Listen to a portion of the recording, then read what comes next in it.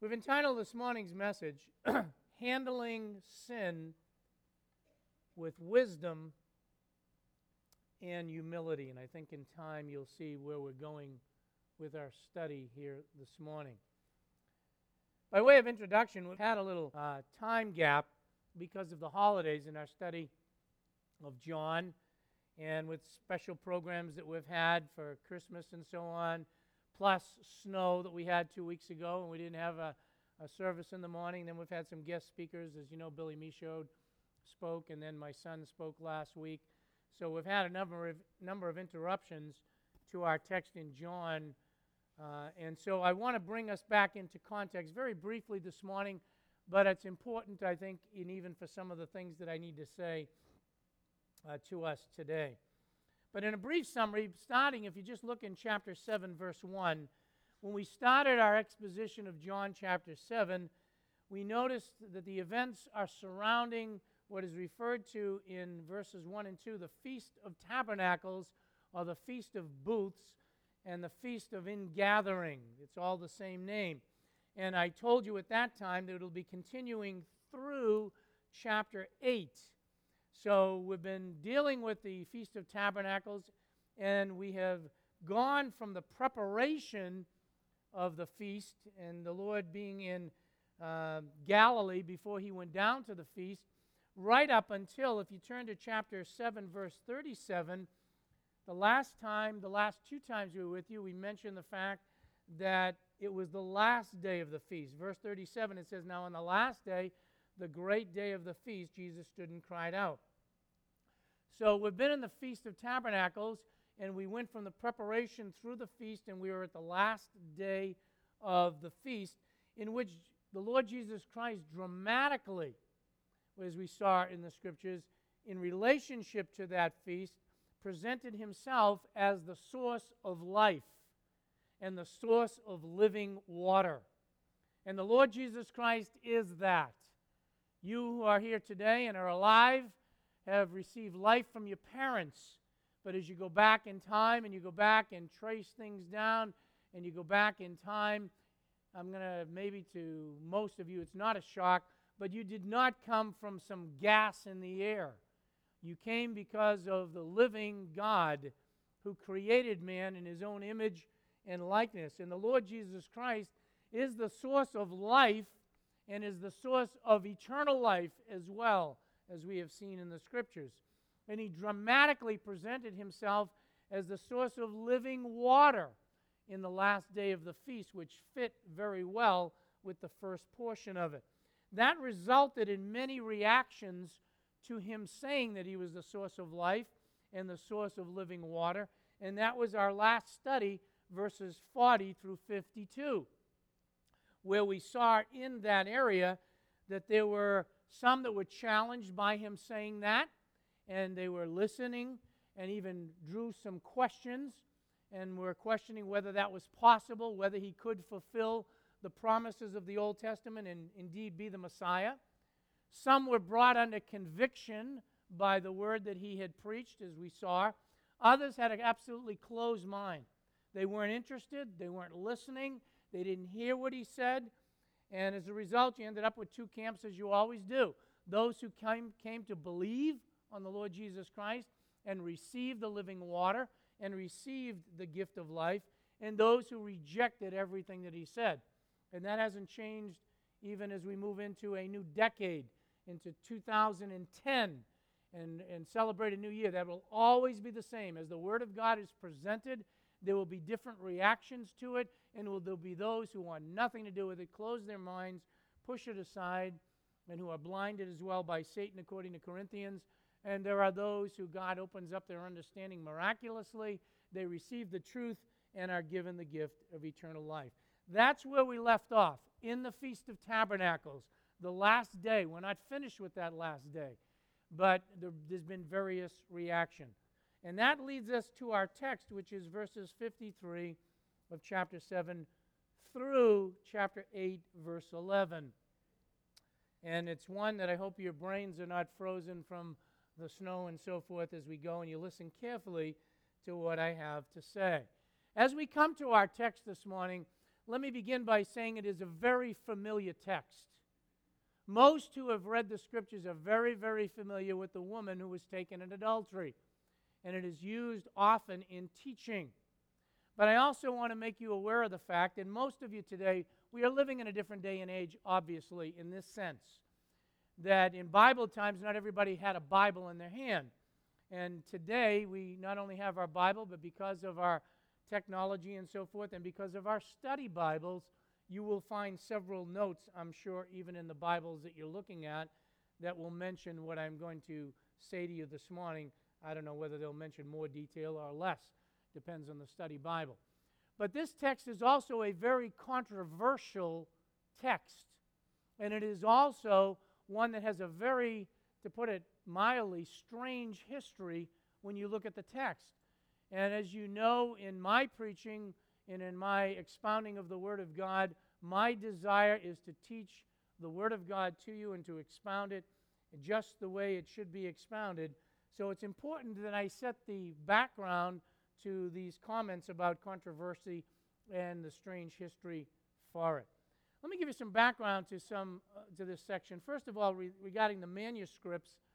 And when I talk about the manuscripts, those are the ones that are available to us that assure us that we have the Word of God in our hands. As we look at the manuscripts, I want you to note that from verse 53 of chapter 7 through chapter 8, verse 11, that this text does not appear at all in any of the oldest major manuscripts. It does not appear. Many of the later manuscripts that we have, not the oldest ones, it's not there. The later manuscripts that have this text in it, most of them, in fact the majority of them, have an asterisk next to verse 53 through chapter 8, verse 11. And the reason they do that is because the text is questioned as to whether it was in the original manuscripts. You ought to be aware of that. The one primary, not that it's going to mean a lot to you, but for those of you that are familiar with textual criticism, the one primary manuscript that it's found in is Codex D, which is a major manuscript, but it's the only one that it's found in a later situation. The other thing that makes it a little strange with the text, and it's one that we take for granted because we're so familiar with it, is its position. As you go back and you study and you look at the manuscripts, it is found in various places. Now, you and I find it here in John chapter 7, and at the end of verse 52, it begins in chapter 7, verse 53, and that's where we find the text. But if you were to go back and compare with the manuscripts, even within John's gospel, it is found in different places. It is found at the end of the gospel, for example. It is found after chapter 8, and is sometimes found in this particular place. It is also found, just to give you the background, in the Gospel of Luke in some manuscripts, and not found in John's Gospel. So it has a rather different, interesting situation, even regarding its position. And I will say this, as you go through this text, it does not fit the text that we're in, because we're dealing with the Feast of Tabernacles. And to just give you some background as to where I will be next week when I pick it up in chapter 12, in the feast, the last day of the feast, two significant things happened. One was the water that was brought to the feast, and I've dealt with that in verses 40 to 52. And then there was the lights that were lit on the last day. And that is the next part of the presentation in which Jesus Christ is going to say that he is the light of the world. And that fits very well with the context of John. So even its fitting in the context is rather interesting. Also, as you go back and study the early church fathers and so forth, any one of them that expounded the Scriptures, and there are several that gave commentaries in expositional form, all those that gave commentaries of the Greek early church fathers, there wasn't a single one of them that gave an exposition on chapter 7, verse 53 through chapter 8, verse 11. However, Historically, every single one of them, including some comments from the apostles in writings that are not in the Scriptures, refer to it as an historical event that was well known at the time.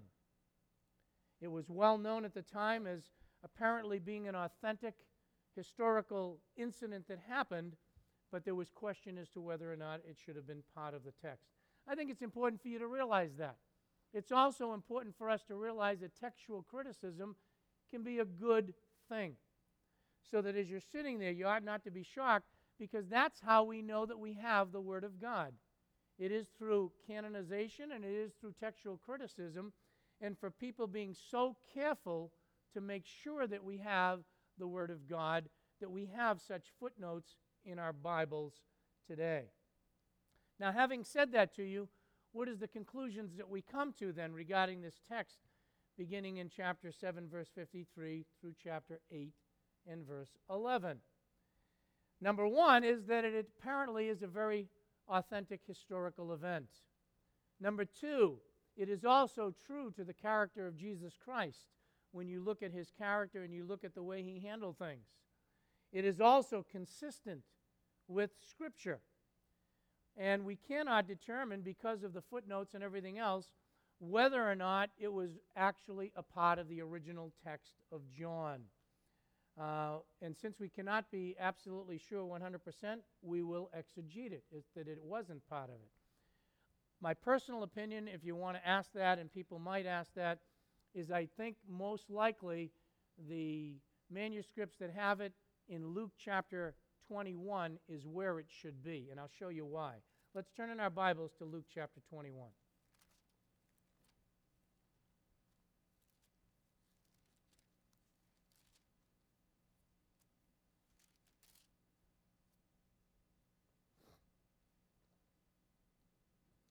So what I'm saying to you, the best of my studying is I don't think it was probably part of John's original text.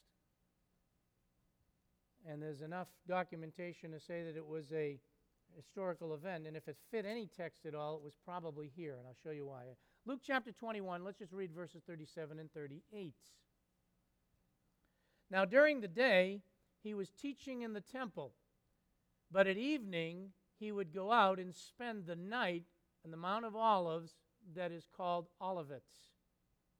And all the people would get up early in the morning to come to him in the temple to listen to him. Now, if you and by the way, as I said, in some of the manuscripts, this is where the text is actually found.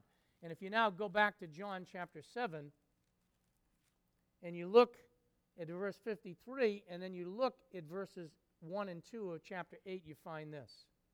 And everyone went to his home, and when Jesus went to the Mount of Olives, and early in the morning he came again into the temple, and all the people were coming to him, and sat down and began to teach them. So what I'm saying to you is I believe it probably fits best in the Luke text. However, since it is here in our English Bible, I will expound it right here in John.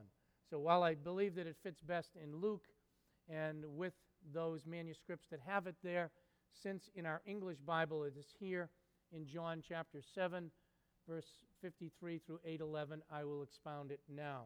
But I do believe the flow of John is most likely 52 of chapter 7, and then in chapter 8, verse 12, is where it continues on with the Feast of Tabernacles.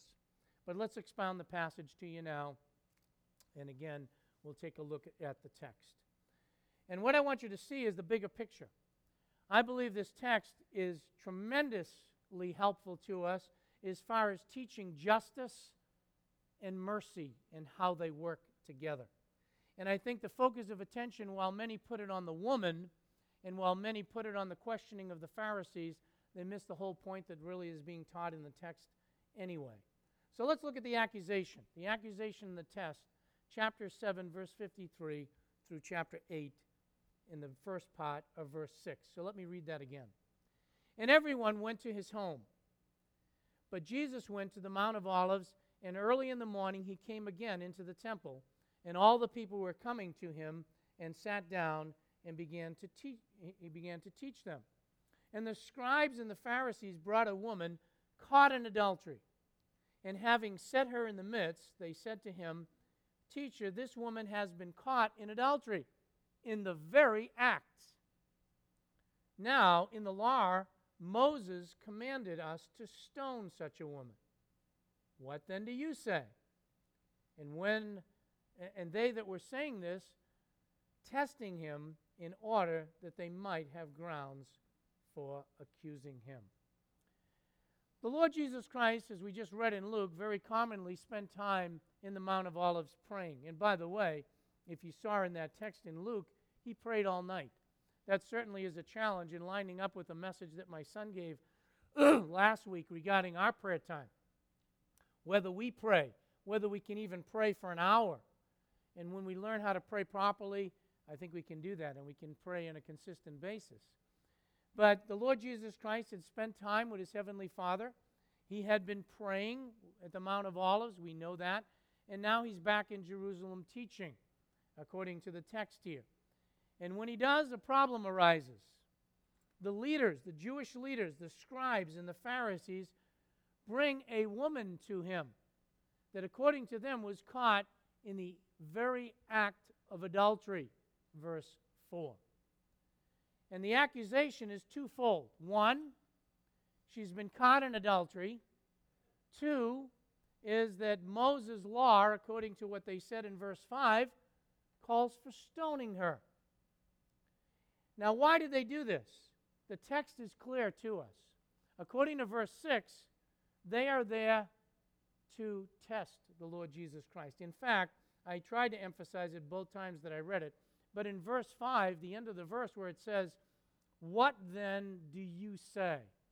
That is emphatic in the original language. What they are saying is, look, we have caught her in the very act. They walked in and caught her in adultery. Secondly, he is saying that they are saying to him, the law of the Old Testament says to stone her. But we want to know, what are you going to do? What are you going to do? Now, why were they testing him? Because the Lord Jesus Christ had claimed to be the Messiah. He claimed to be the one that can give life. He claimed to be the living water, as we've seen again this morning. This is a real test. Think about it. Number one, if he contradicts the law of Moses, if he says to them, no, do not stone her, then what's the problem? He's not the Messiah. Why? Because he came to fulfill the law, not to destroy the law. And if he just puts aside the law, now that's going to be important to some application a little later on. Because sometimes even the issue of sin, we think you can just put it away like it didn't happen. In our society today, in the 21st century, as you know, people don't even want to use the word sin. It's a mistake. It's a disease. It's a problem of our ancestors. It's a problem of the person's culture or environment, rather than turning around and saying sin is sin. And our society wants to put it away. The Lord Jesus Christ could not do that. He could not just overlook it as if it had never happened. And if he did that, he could not qualify as the Messiah. The Pharisees knew that. Secondly, if he called for the execution of the woman by stoning, he had two more problems. And again, the Pharisees knew this. What were the problems? Number one, he's been teaching the people and showing mercy. He's been teaching the people and showing how God's grace is greater than man's sin.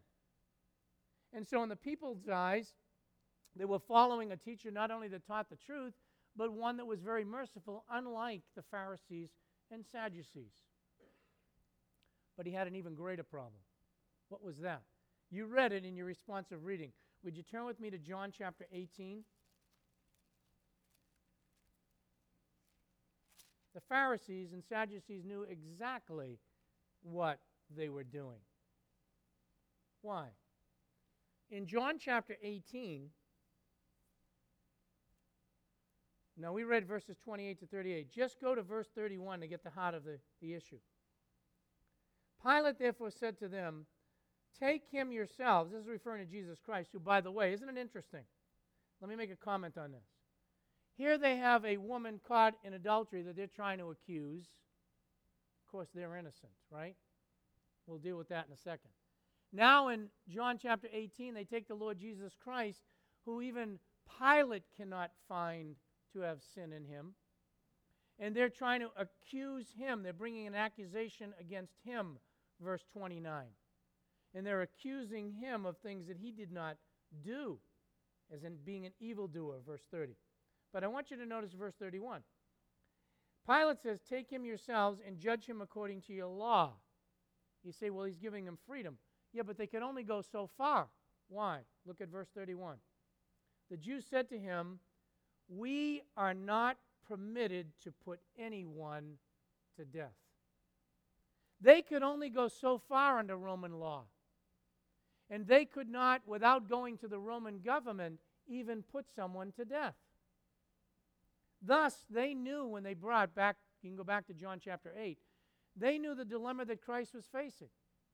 If he said to them, well, Moses was wrong, or he avoided the law, he doesn't fulfill the Messiahship. If he says to them, yes, take him out and stone him, they know that now he's in trouble with the government, and now he's not abiding by the government laws. So they feel they've got him right where they want him. And they feel that this is a tight case, and there's no way that he can get out of this. Now, I want to bring some reality to you. Obviously, as you look at the text back in John chapter 8, we have the privilege of seeing verse 6. They were testing him. This was a setup. Do men set up things like this? Yes, they do. Do men set up things so that people fall into sin? Absolutely. This was an absolute hypocritical situation where they set it up with this woman. How do we know that? Well, let me ask you this. Where's the man? I don't know. Neither do I. You know why? Because the text doesn't deal with it. What happened? They set it up so that they would catch this woman in the very act of adultery. These Pharisees and Sadducees had set this whole situation up. They were breaking the law. Why? Because according to the Jewish law and the Ten Commandments that were given, both parties were to be taken and were to be given the death penalty. Both of them. Turn with me to Leviticus chapter 20.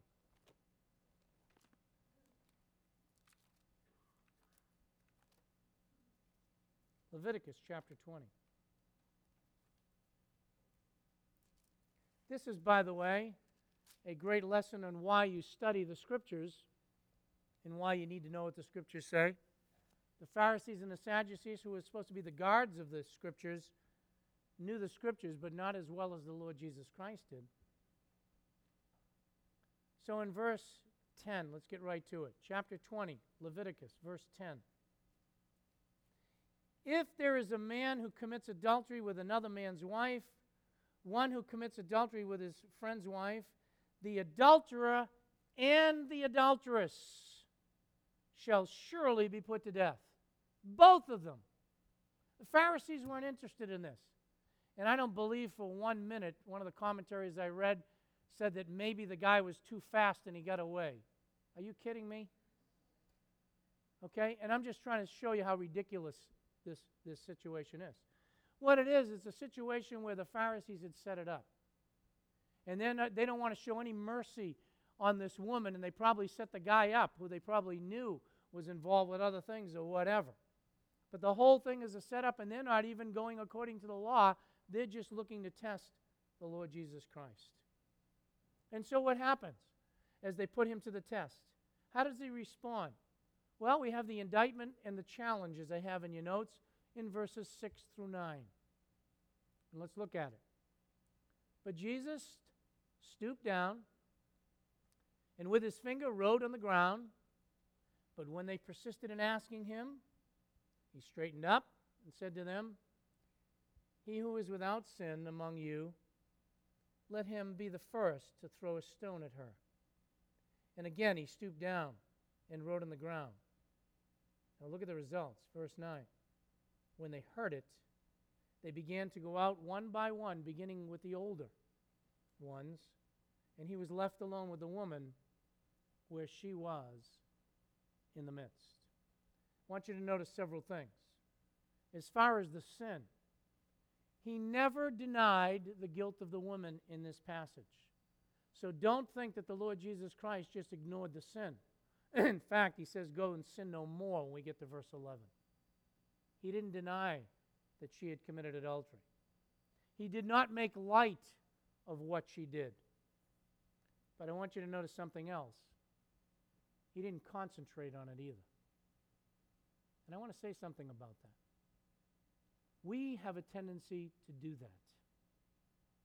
When someone sins, we spend all of our concentration on their sin. And also all of our concentration on thinking that we are not like them. That's what the Pharisees and Sadducees were doing. They were bringing this woman. Was she guilty? Yes. But the Lord Jesus Christ didn't concentrate on that. Neither did he violate the law of Moses or Roman law by what he did. What was he doing? Jesus writes on the ground. Well, everybody's got the curious question, what did he write? You know what my answer is. I don't know. There are those who feel that he was writing the sins of the Pharisees and Sadducees. Possible. I don't know. There are those who feel, and this is a number of commentaries believe this, feels that it lines up with what was brought out in the book of Jeremiah, where the sins would be written down, their names and so forth. Possibly. I don't know. I don't want to get lost in that. Why? That's not the main part of the text. All it tells us is he stooped down and he started writing on the ground. I think the key to it is verse 7. He says, "He who is without sin among you, let him be the first to throw a stone at her." Now, why is that significant? Would you go with me to Deuteronomy chapter 17? Deuteronomy chapter 17.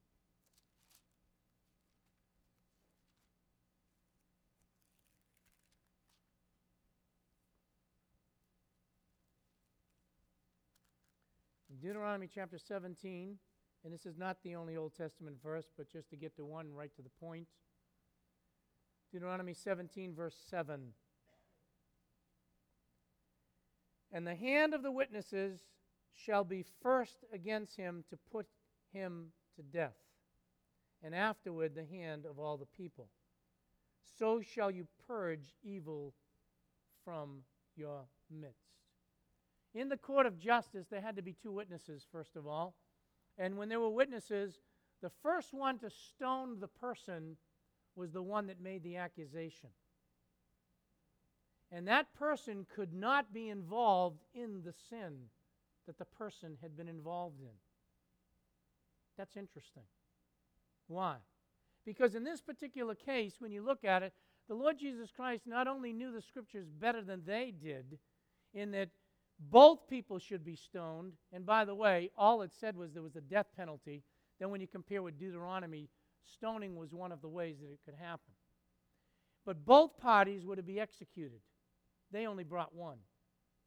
Secondly, those that were making the accusations had to be free from that which they were accusing the person of. And they were to be the first ones to lead in the stoning. The Lord Jesus Christ put it right back on them. They put him, what they thought was, in a box where he couldn't get out. But he, in knowing the Word of God better, put it on them. They would have been the ones to, first of all, violate Roman law. Secondly, they would have been the ones that should have been carrying out the law of Moses the right way. Now, what does that tell us? As he appeals to the law, it probably tells us that again, because it was a setup, that they were the ones that were guilty in setting it up. They couldn't even do it because of the conviction that came to them, because Moses' law said that they were to lead in this when they were the ones who had found her in the act of it and were doing this to test the Lord Jesus Christ, which means that they were guilty of it. It also shows us that even if that was not the conviction, the teaching of the Lord was even greater than the Mosaic law. Would you turn with me to Matthew chapter 5?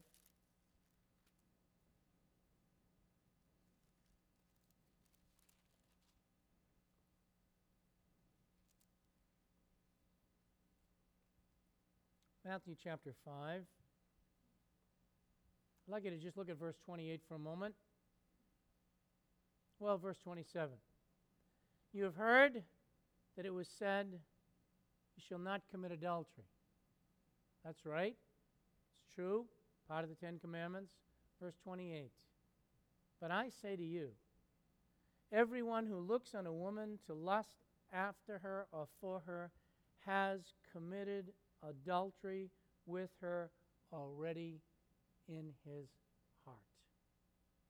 The Lord Jesus Christ didn't bypass the law.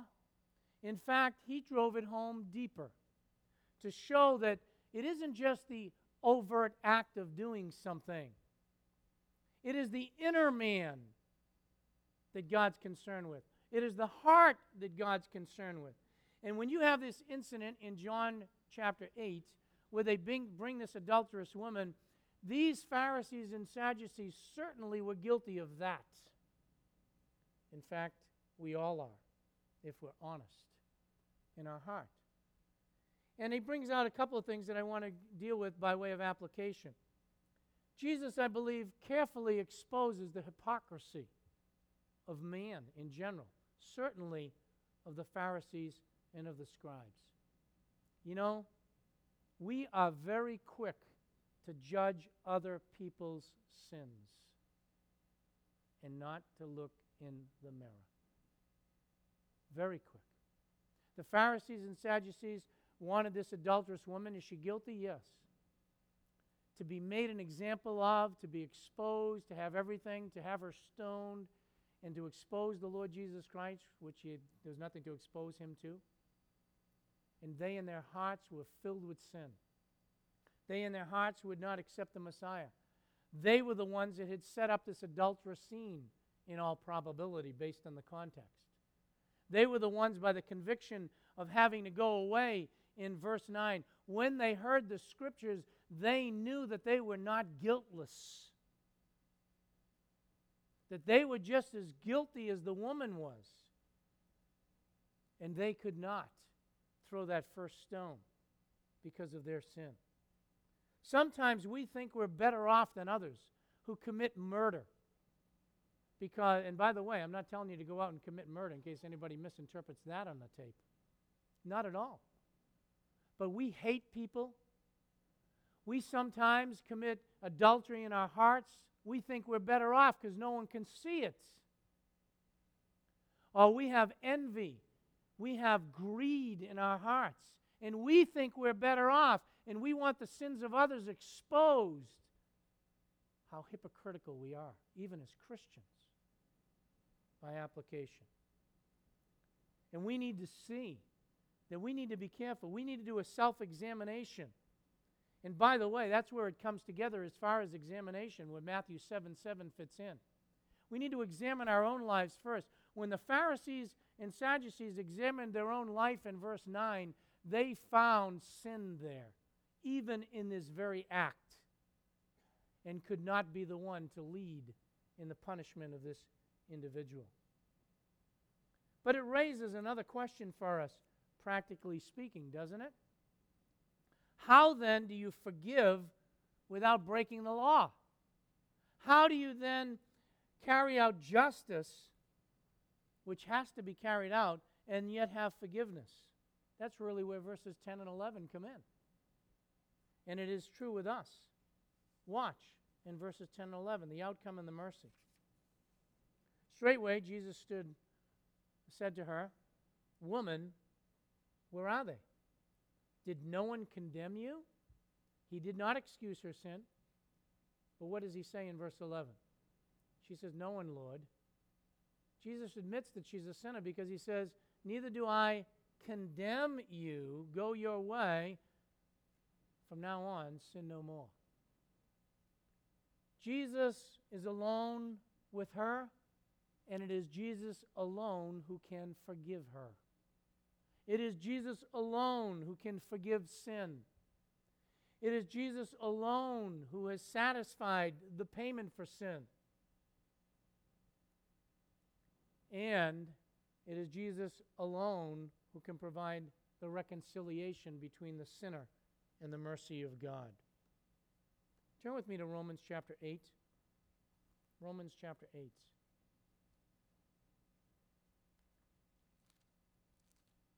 How do you reconcile sin, justice, and mercy?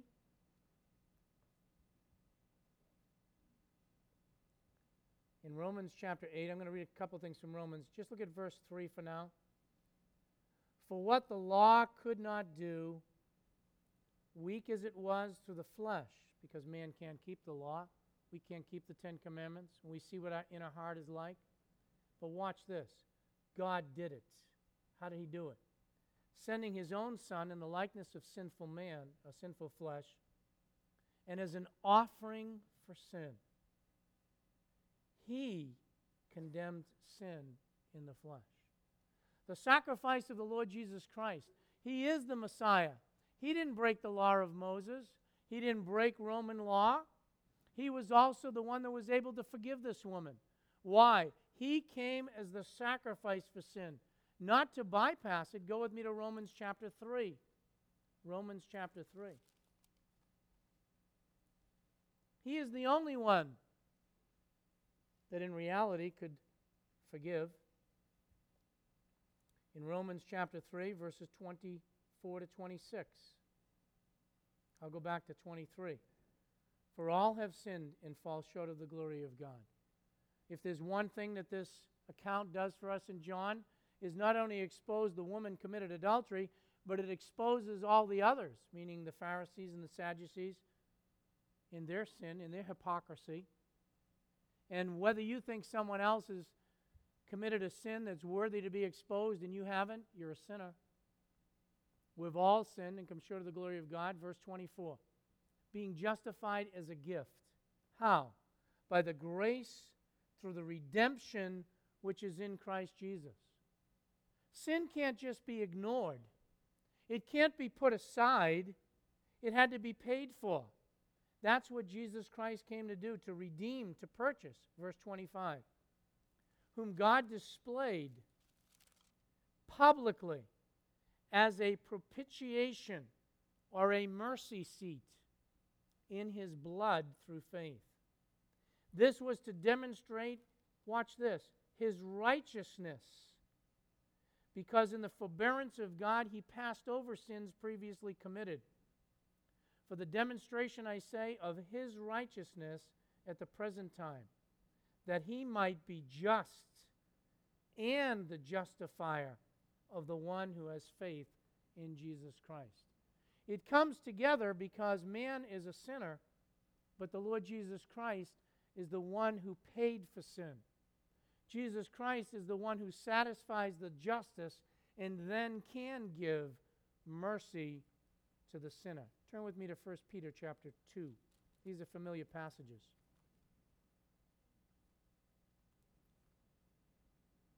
1 Peter chapter 2. Verse 24. He himself, that is Jesus Christ, bore our sins in his body on the cross, that we might die to sin, to live to righteousness. For by his wounds we are healed. Go with me to 2 Corinthians chapter 5.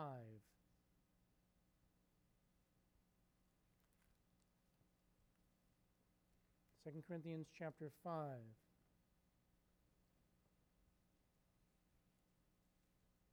And verse 21.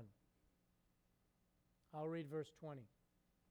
Therefore, we are ambassadors for Christ, as though God were entreating through us. We beg you on behalf of Christ, be reconciled to God. He, that is God, made him, that is Christ, who knew no sin. That's why Pilate said, I find no fault in him. That is why Jesus Christ is the way, the truth, and the life. You see, the reconciliation between justice and mercy is the cross. And he made him to be sin on our behalf, it says, that we might become the righteousness of God. Where? In him. So even back in John chapter 8 with the adulterous woman, how is it then that he could say to her, go and sin no more? And he doesn't condemn him. He's the only one who truly, in the eyes of God, can forgive sin because he is the sacrifice for sin. And the reconciliation between a sinner, justice, and mercy is the cross of Calvary. It is the Lord Jesus Christ, the one who they came to test, the one who they came to show wasn't the Messiah, demonstrates in John chapter 8 that he is the Messiah, demonstrates that he does fulfill the law. He is the only one who is without sin. The Pharisees and the Sadducees had to walk away from the woman. He did not. What does that say for us? If you are without Christ, you have no hope. You're just like the Pharisees, a sinner. Maybe you haven't committed murder. Maybe you haven't committed adultery. That is the overt acts. But what about your heart? We've all sinned. We've come short of the glory of God. What hope is there for us? Justice has to be paid. It was paid by the Lord Jesus Christ. You just looked at some verses in Romans on that. You just looked at verses in Peter, in 2 Corinthians. He is the one who can forgive. He is the one who can provide the way for God's mercy to be shown toward us. And then what happens? Before we close today, he says, from now on, sin no more. Often people ask, well, if salvation is just believing on the Lord Jesus Christ, can I live any way that I want then? Turn with me to Romans chapter 5. Even this adulterous woman, he did not say, you did not sin. He said, sin no more. In Romans chapter 5, we see how God's grace works. Pick it up in verse 20. The law came, let me put it to you this way. Why are there 10 commandments? Why is it so? They came that transgression or sin might increase. It's exposed. If we didn't have a commandment that said don't commit adultery, do not steal, do not commit murder, there would be not only chaos, but we would have nothing to go back to. But that's our standard. It exposes it. And then Christ has exposed that it's going on in our hearts. But notice verse 20. But where sin increased, grace abounded all the more. Verse 21. That as sin reigned in death, even so grace might reign through righteousness to eternal life. How? Through Jesus Christ our Lord. So where sin abounded, grace did abound much more. Much more. Where? In the person of Jesus Christ, who was innocent but bore the penalty of our sin. And when a person has come to faith in Christ, verse 1 of chapter 6, what shall we say then? Are we to continue in sin that grace might increase? May it never be. How shall we who died to sin still live in it? So back to Romans chapter 8, it answers a couple of questions for us, or is very consistent. What is it? Again, we are all sinners and all dependent upon the mercy of the Lord Jesus Christ. Jesus Christ does meet the requirements of the Messiah. Jesus Christ is the only one who is without sin. We are not. We cannot make greater the sin of somebody else as if we are better. Anyone in this room that is saved is simply saved by the grace of God. Some like to say we're saints that are saved. I still use the expression because we were sinners and now we're saved by grace. We were sinners, all of us. Do we continue to sin? Yes, but by the grace of God, we've been saved from its penalty by the only one who can bring and satisfy the justice of God, the Lord Jesus Christ. Only He can forgive. Only He can forgive your sins, just like with this woman. Don't be a hypocrite. Even as a believer, don't be a hypocrite in looking at someone else's sin while you are waging sin in your heart, unless you can be the first one, so to speak, to throw a stone. What we ought to do is pray for one another. And what we ought to do is live unto righteousness, as it ends in verse 11. So, in this situation, did Jesus Christ fail the test? No, He passed. Who failed? The hypocritical Jewish leaders.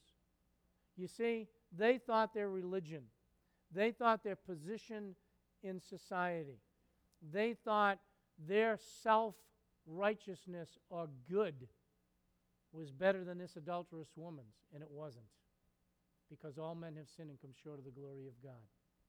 They needed the grace of God just as that woman needed the grace of God, and it is only found in the person and the work of the Lord Jesus Christ. You need to, by faith, trust in Him to have the gift of salvation. Let's close in prayer. Our Father in God, I thank You and praise You that the Lord Jesus Christ has satisfied the righteousness of God, because He who knew no sin became sin for us. Father, I know that many in this room have trusted in Christ, but Father, we still have this tendency of the Pharisees and Sadducees in us.